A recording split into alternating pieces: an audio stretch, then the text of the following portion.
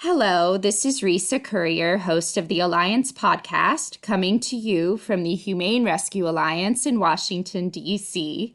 Today, I am joined by Jim Tedford, President and CEO of the Association for Animal Welfare Advancement, known to most of us as the Association. So, thank you, Jim, for joining us today. Oh, my pleasure. Thank you for having me. So, Jim, first, how are you doing? How are things in your community during this crazy time? Well, kind of like everybody else, I think. I live in East Tennessee, just outside of Knoxville. The association is a purely remote kind of virtual organization. We have a team of six folks, but we're all over the country working from home offices. So this social isolation thing is not new for us. It's something Right. we've gotten used to just in our day-to-day work, but it still is pretty crazy.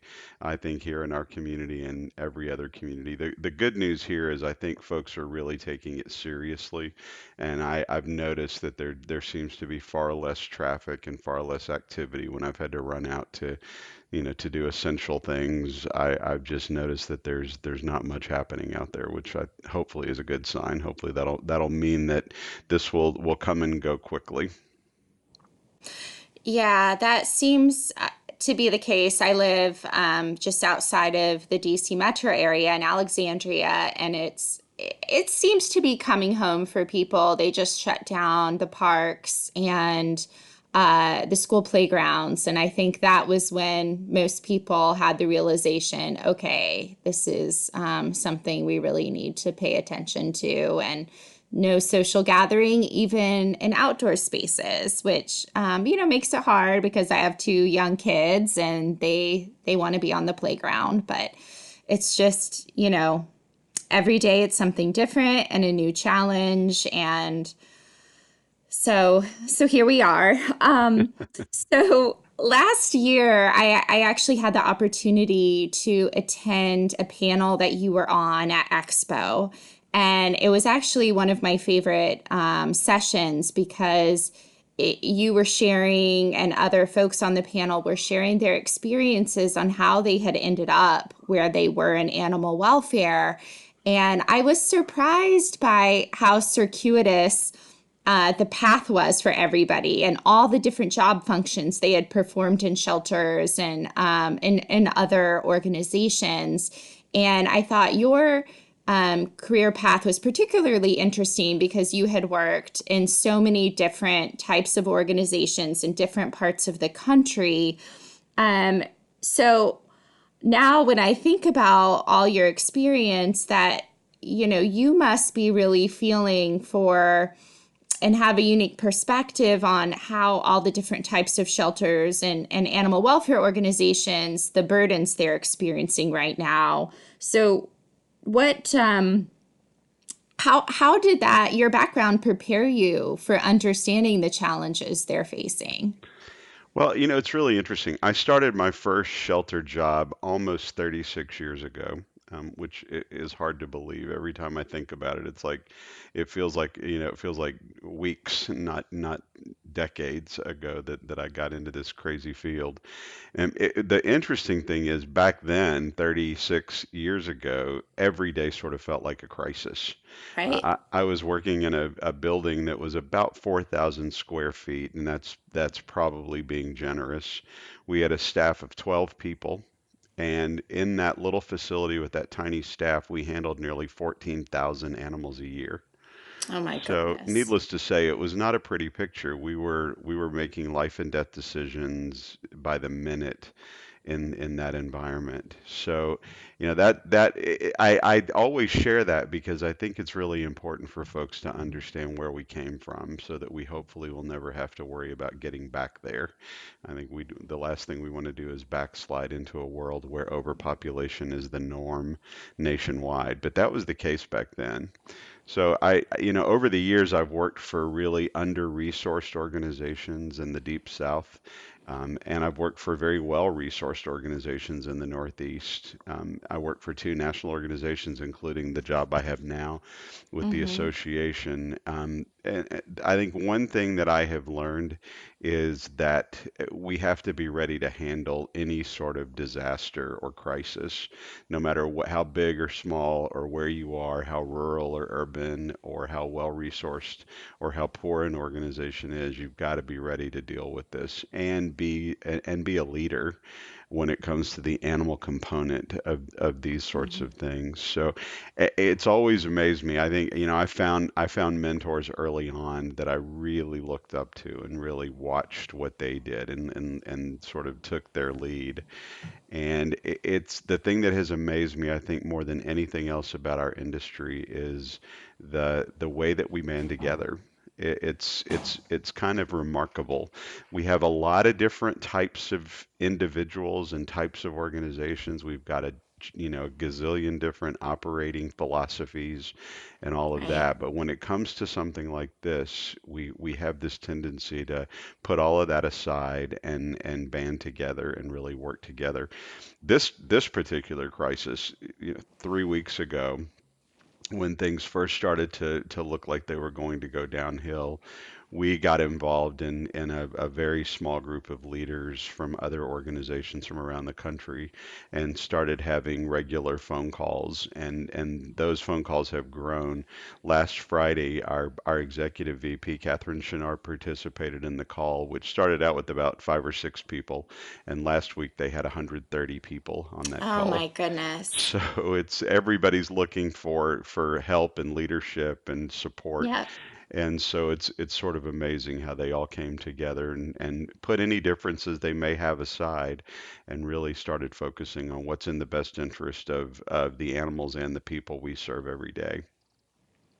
That's great. And it seems that no matter what community you serve, whether it's a rural county or a big city like we serve in Washington, D.C., we are all navigating many of the same issues, whether it's trying to liaison with your city or county officials, and they are juggling so many balls. So, trying to keep on their radar that there's this animal component to families as well, and that needs to be addressed in any sort of disaster response, and everything from staffing issues. We all have staff who are getting sick or on quarantine or afraid to come in, to how do we deal with caring for a possible intake of animals that may be potentially contaminated. So, all of those things we are navigating simultaneously and collectively. And I've been so impressed with the association's COVID response kit that you've assembled in conjunction with HSUS, because it is so rich with all these materials from organizations that they have just put out everything to share. So there is nobody trying to reinvent the wheel. If somebody is struggling with what to do in their shelter, everything from staffing to creating a foster program, it's all there. And even how to address certain HR issues with your staff, everything. It's just such a comprehensive resource. And as you said, it's really wonderful to see all the shelters pulling together this way and being so transparent and so generous with sharing these resources. So how did you first decide to partner with HSUS, and why did you create this kit? That's a great question. One of our priorities from the beginning of this crisis has been to sort of try and quiet some of the noise and help prioritize the information that organizations really need to know. I don't have to tell you that our inboxes are flooded constantly Right. with all manner of things, including remarkably solicitations for things, which I have found really, really kind of phenomenal in a time in a time like this that we're still getting solicitations from folks wanting us to hire them as consultants and whatnot. Yes.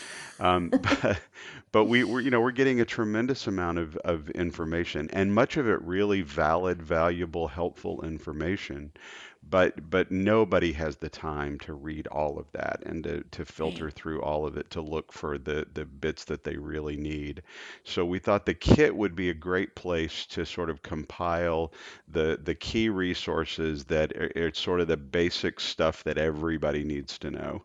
And Catherine got together with Kim Album at HSUS, and the two of them sort of hustled to pull together what they thought was the best of the best information for organizations out there. The other thing about that kit is that we knew going into it that it would not be just sort of this static thing. We had to be willing to continue to update it and change it because things are changing every hour. And so we've really tried to focus hard on making sure that the information in there is the most up to date available. The other thing that we just started is we're also emailing out a daily digest. We have a number of national organizations and several local organizations as well who are contributing to this thing. And what we've done is basically set up sort of an online newsletter that's just got very, very short snippets about various articles or policies or position statements that have been developed. And included with the article is a link to if you want to go read more and read the entire thing. So it's very much like a blog post, but we cover sort of the gamut, everything from animal care to the whole spay neuter issue to fundraising and communication and self care.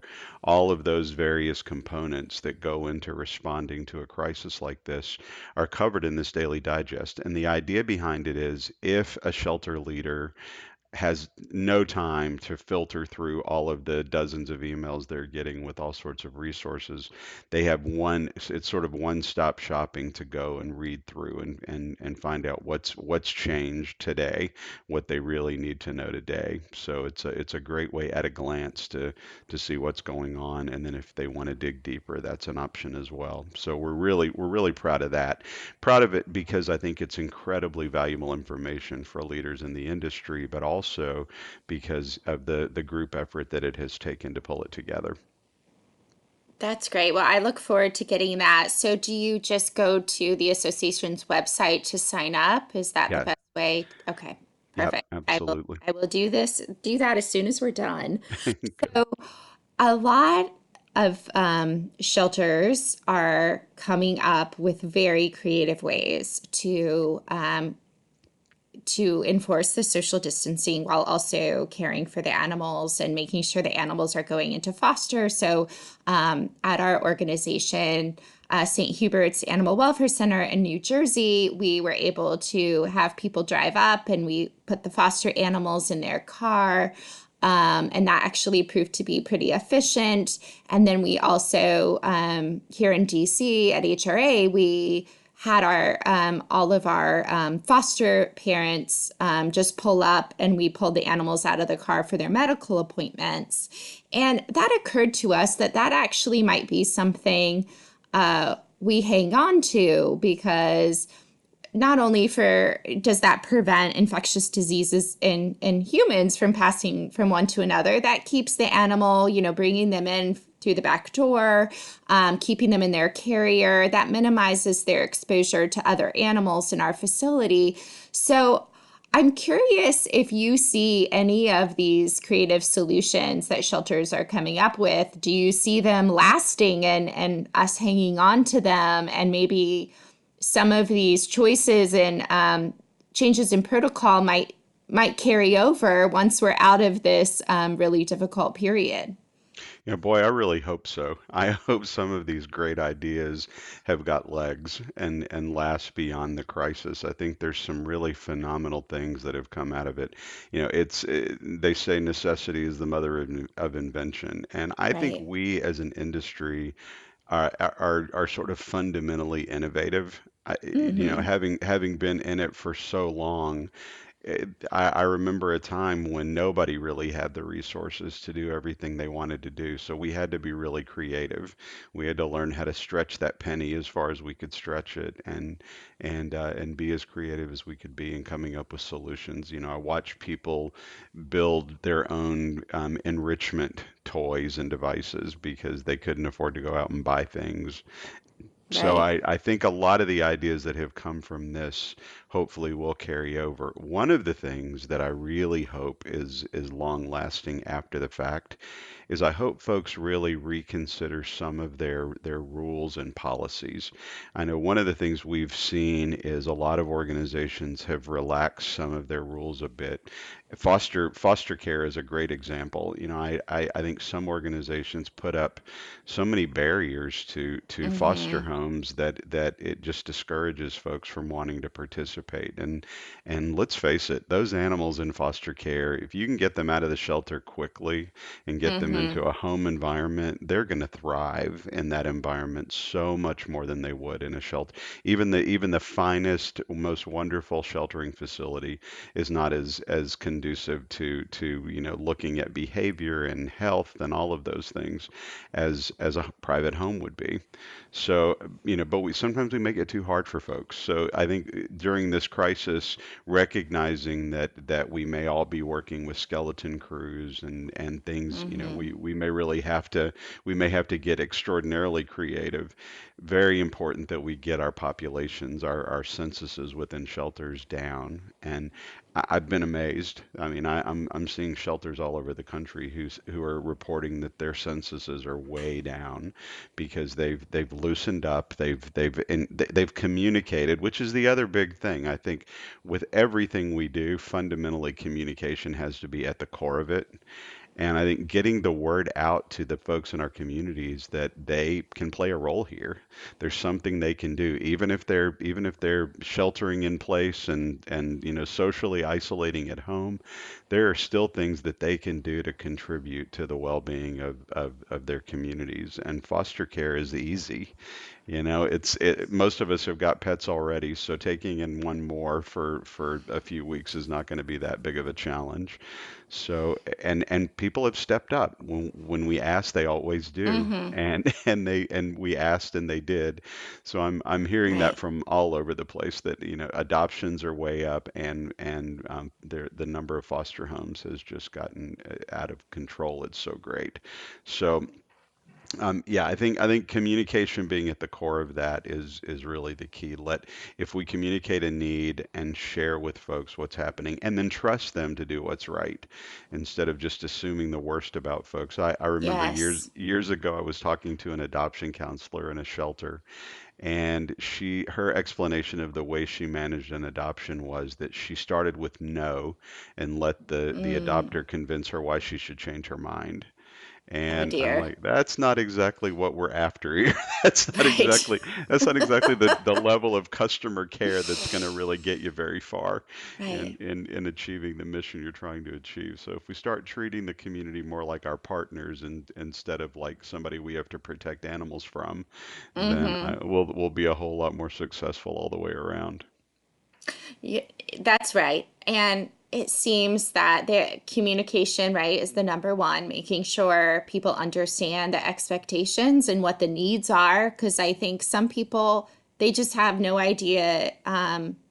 We can't expect them to read minds. Our community doesn't know what our needs are until we're very explicit and we tell them. And that's something we're really trying to have very clear, transparent communications because things are changing. And also the trust, like you said, we have to put our faith in the community and that these are their animals we're caring for, and we have to trust them that they're going to provide a positive, healthy, enriching experience while we get through this. And it's a wonderful way for them to step up and support a larger effort while they're at home. I read an article recently that 1 in 4 adults lives by themselves. And so I've been thinking a lot about individuals that are living alone, and especially as they keep saying that we could be quarantined, or embracing this social isolation isolating policy for even longer.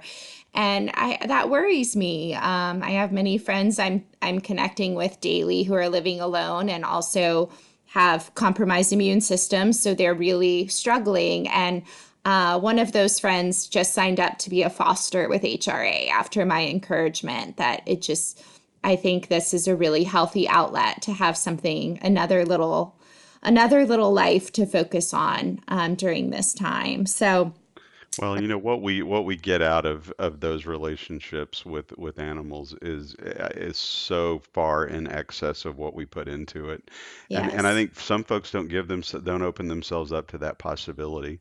So hopefully through this, they'll more and more folks will sort of expose themselves to that opportunity and will realize the great benefits. It's a lot of work. I mean, we never Yeah. soft sell it. It's a lot of work Yeah. to take care of pets and a big responsibility. But man, what we get back out of it is so incredible that it's well worth that investment.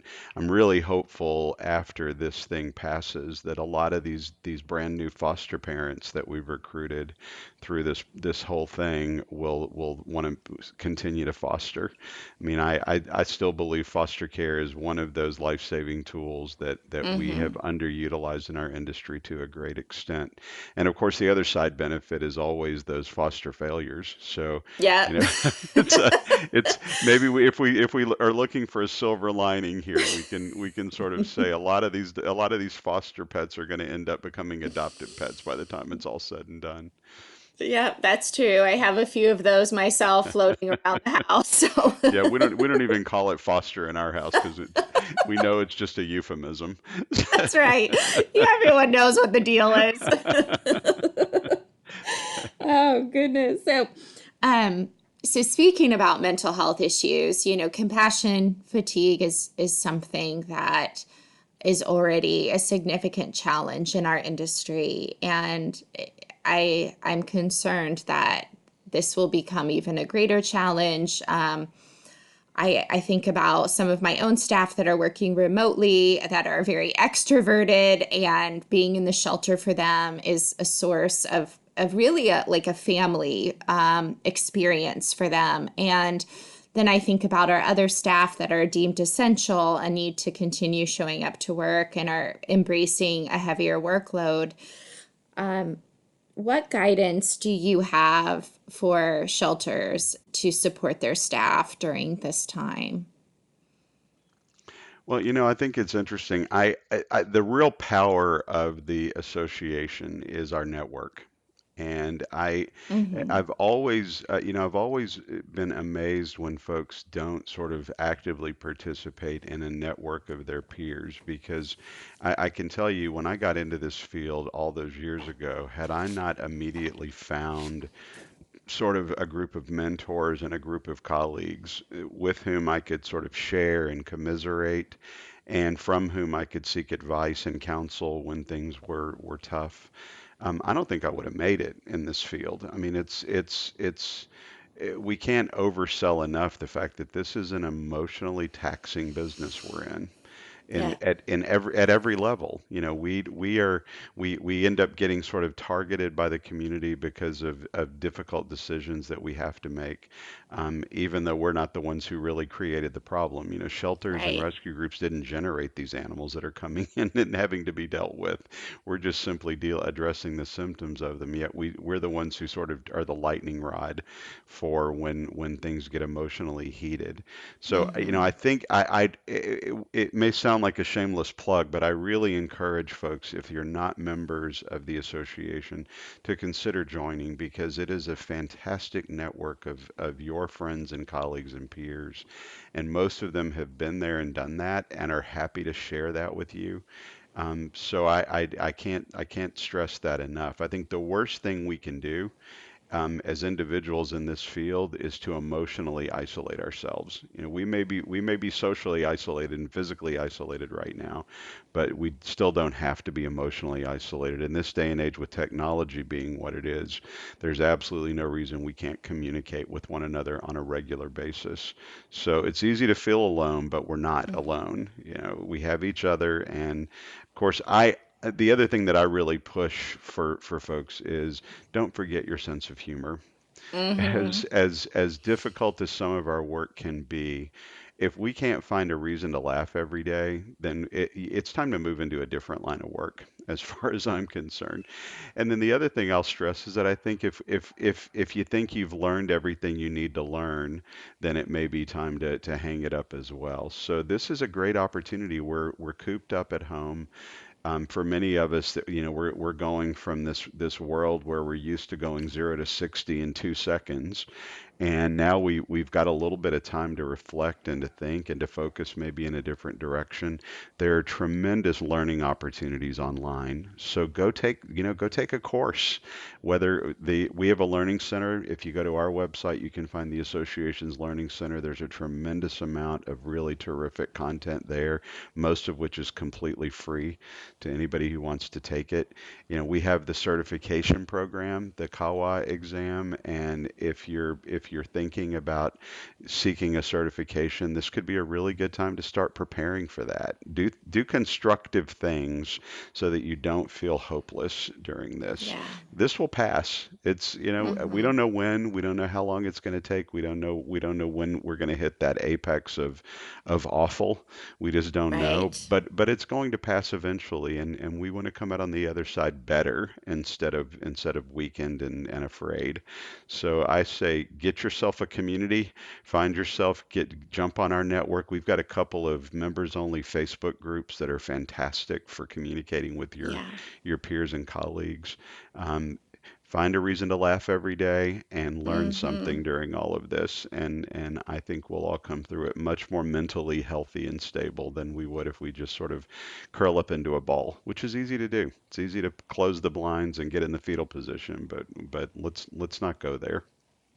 Right. No, those are incredibly wise words, Jim, and I think um, tremendous advice that you may not have the community around you right now that you're used to, but there is an entire virtual community of people that are waiting to answer questions and support you and send you a silly animal meme or GIF That's when you right. need it, and they're there, and they are going through the exact same thing that you're going through. And I am on those Facebook groups, and I participate in the message boards through the association, and I will say they have been a wonderful resource for me personally. So I would encourage anyone to join up and get the information you need and the support they need from the association. So, well, thank you, Jim. This has been a really fantastic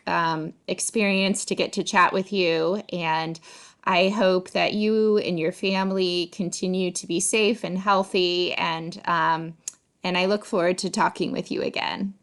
Thanks, Risa. Same here. Take care of yourself and your family and your staff, and all you listeners out there, take care of yourselves as well. We'll see you on the other side.